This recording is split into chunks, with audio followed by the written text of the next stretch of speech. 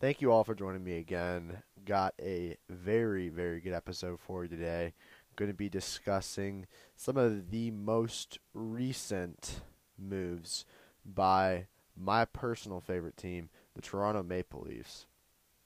And yes, you can laugh, you can say what you want, but I'm in it. I'm in it for the long haul, and been a fan for I'd say around 4 years. Really ever since I was indoctrinated with the Toronto Maple Leafs. My dad being from just outside of Toronto, and him being a big Maple Leafs fan. So yeah, with my dad being from Toronto, being a Maple Leafs fan, it was always on the television, and always there. And I think my love for hockey slowly developed over time, and in the past 4 years here, really just has blossomed, and I've really come to love hockey. And so I feel like I have some good opinions on the game and some good knowledge I can share with you all. So that's why I'm here. And without further ado, let's get right into the recent moves the Toronto Maple Leafs have made this offseason.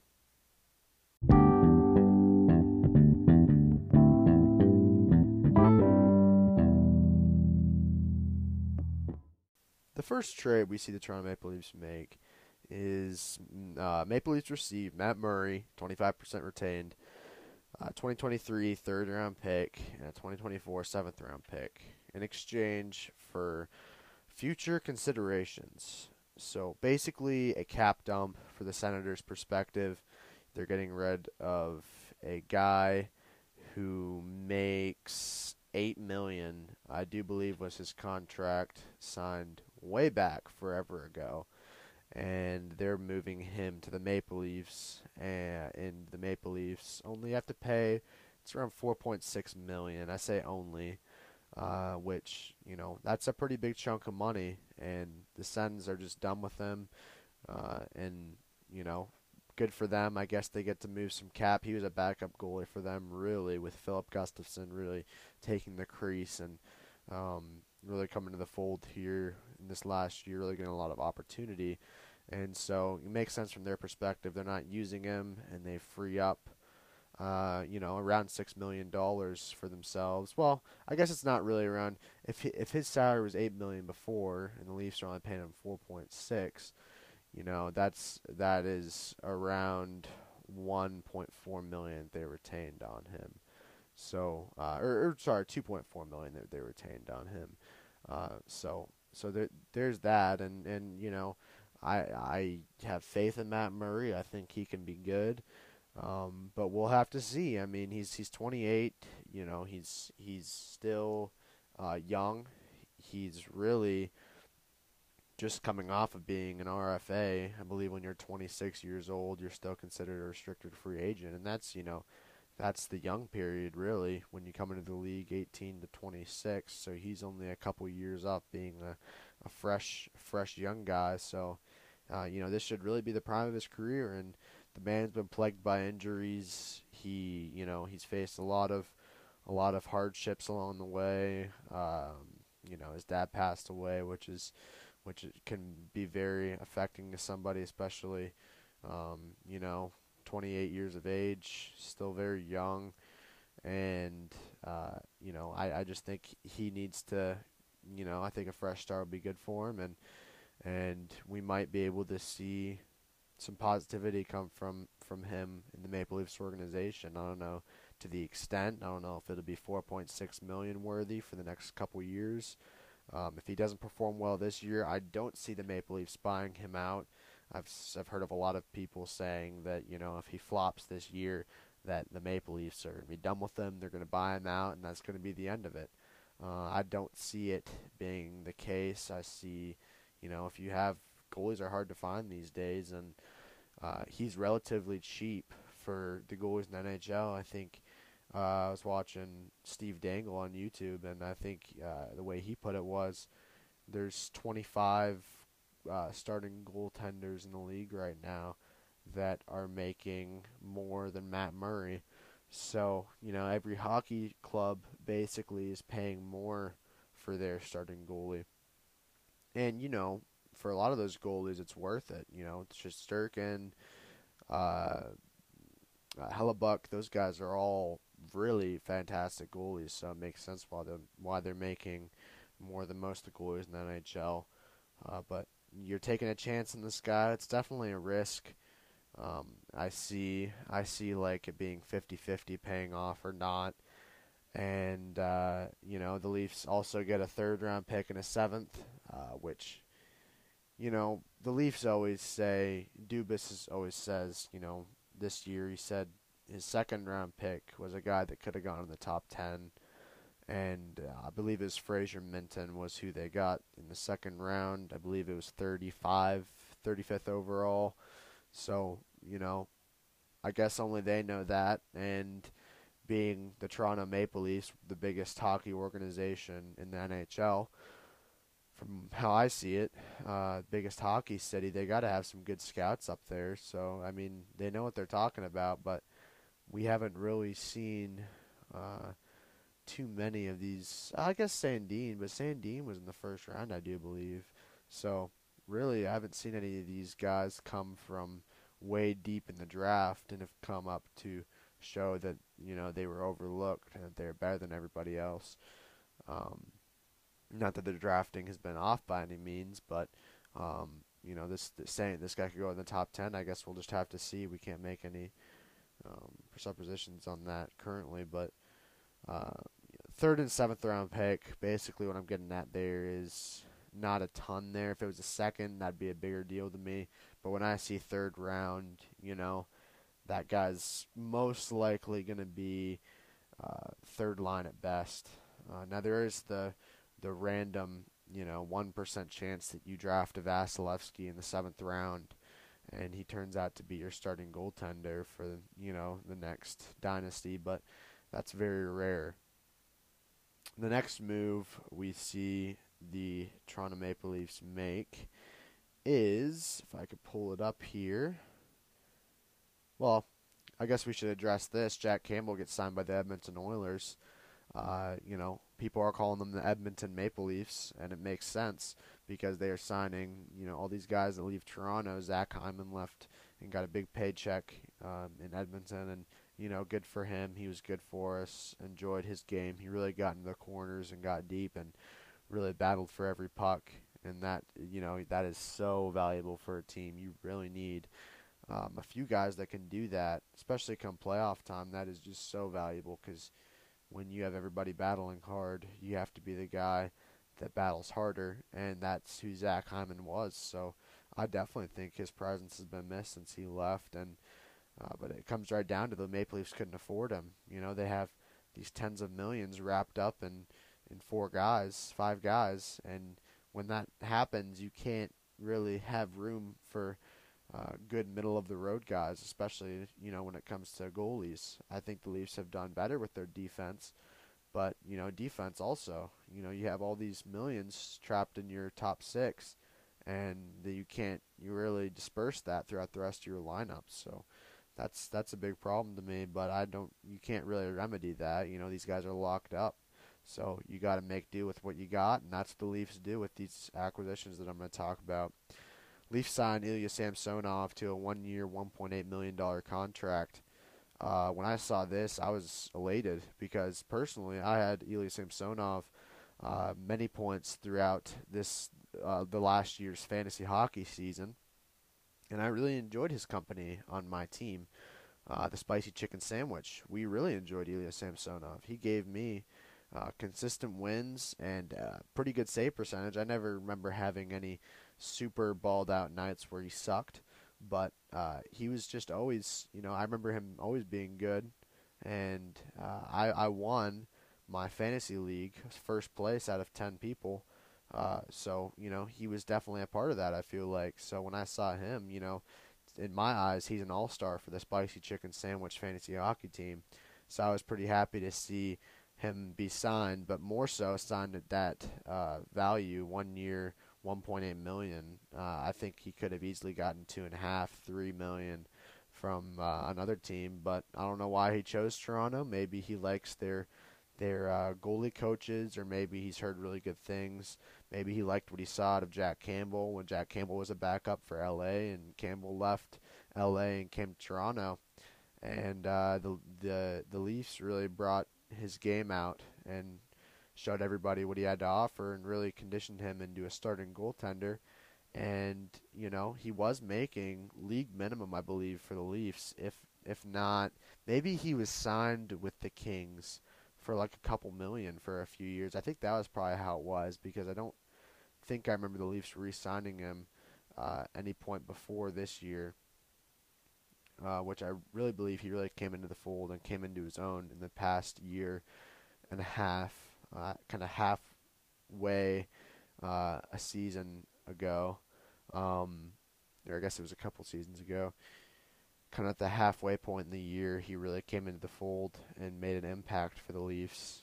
At the halfway point of that year, when Freddie was absent and doing horrible, he stepped in and really shown that he can. He really showed that he could take the starting job and take it seriously and really perform well. So that's what he did. And hey, Leafs couldn't afford him. He played so well. He got a 5-by-5 contract with the Oilers. And when I saw that, I said, good for you. You're 30 years old and you're making really good money that you were expected to be making a few years after you were drafted. He was drafted in the first round, really high up, and Dallas just never really did anything with him and moved him to LA, and he didn't really do anything with LA. And then he came to Toronto, and hey, now he's making the big bucks with the Oilers. So I was really happy to see that. Really thankful for what he did for the Maple Leafs. Soup will never be forgotten. Appreciate that guy. He did a lot for the Leafs organization, and just seemed like a really good guy whenever you look at interviews with him. And but yeah, he's making his money now, so that's really good for him. But yeah, Ilya Samsonov is going to be a great backup for the Leafs, with the potential to maybe steal the starting job from Matt Murray if Matt Murray doesn't perform well, and which is a great possibility. And I see the Leafs really relying on both of them individually. And Samsonov, he's got that 1 year prove yourself contract, and he's going to really be pushing to make that. He's really going to be pushing to fulfill that rather, and make his money next year. And if that's the case, it won't be with the Leafs. They won't have enough money if he really performs well this year, so he'll probably walk as well, and they'll have Murray and have to get another guy. But that's a discussion for the future. The next acquisition the Leafs made was Nicolas Aube-Kubel, most recently known for his Stanley Cup victory with the Colorado Avalanche, as mostly a depth bottom six forward, and I believe that's exactly how he'll be with the Leafs. I don't think they're going to throw him in the top six whatsoever, especially at his contract being 1 year, a $1 million AAV. I just don't see him really moving up in the lineup too much. I see him probably in a third line role, considering he played a really big role for, well, not a big role. Like I said, he was bottom six. He played a role for the Colorado Avalanche, considering that in their big Stanley Cup run, he played a role in that. So I see Dubas valuing that and throwing him in the top six, or the bottom six rather, third line, probably third line center. That's where I see him fitting. The next acquisition that we see the Leafs make is another rather small one. And before I get into that, actually, I want to talk about Ilya Mikheyev. I'm really going to miss that guy. He was a big forward who was fast, one of the fastest big guys I've ever seen. He just looked like an absolute unit on the ice, and he would just glide around like it was nothing. Like he was, one of the fastest hockey players in the league. And that's very rare for a player to find a player, and I'm really gonna miss that. But again, happy for him. He left, and I believe he's on a 4 year, $4.5 million contract. 4 years, 4.5 million. That's just a fantastic deal for him. He's making his money now with the Vancouver Canucks. They're gonna use him in a top six role definitely. He might even play first line, and that's something that he very rarely got to do in Toronto. and if he did, it was for a very short time. But I could really see him coming into his own next year and being a big impact for the Vancouver Canucks. Um, he's still younger and he's developing, and I think the Leafs really molded him into a good player clearly because he got that contract. So yeah, good for him. But moving on to this smaller acquisition, Adam Gaudette from the Ottawa Senators, 1 year, 750,000. This is really a depth move. Gaudette's moved around the league a bit, and he's just never really found a home anywhere where he can perform and really develop. So the Leafs are just taking a flyer on him, and clearly Dubas sees something in him. So I trust Dubas, and I think this is it's an okay move. Uh, Not great, not hugely influential to anything, but it's a move nonetheless. The next move the Leafs made was another smaller move, um, and that's what you're going to notice with the Leafs this off season, and that's really why I'm not super hyped about what they've done. It's just been okay. I feel like not super elated, but I think it's also good to mention who they've lost, and another guy they've lost is Andre Kasha. They lost him to the Carolina Hurricanes, who gave him a pretty cheap contract for how he played. I feel like they signed him 1 year, 1.5 million, and that's a steal in my mind. That's a big win for the Hurricanes because I really enjoyed Kasha's company on the Toronto Maple Leafs, and I think he'll be sorely missed. I think despite his injuries, he played a good role when he did, and sometimes he filled in the top six even. Very, very versatile on the ice. Very, um, you know, agile. He'd jump in to cut passes off and steal pucks very frequently. And I think the Leafs definitely took an L there, and they should have tried to at least free up a million and a half. I think you could do that for Kasha. I believe he's owed at least that, but who knows? Maybe he went to Dubas and said, I want to go play for the Hurricanes, and Dubas, was just like, okay, man, go, you're good, go ahead, we'll miss you, but good luck. And that's how I really see it going down because I don't think Dubas would have let him go. But that's my opinion on that. Don't really like to see him go, but like I said, it is what it is.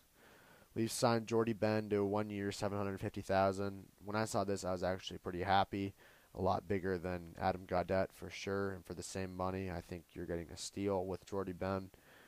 Just knows his game. He's not going to be fast. He's not going to score. He's not going to, take the puck up the ice in an agile fashion again, and make a big play, and go coast to coast with the puck and pot it like we saw Morgan Riley do last season. He's not going to do that.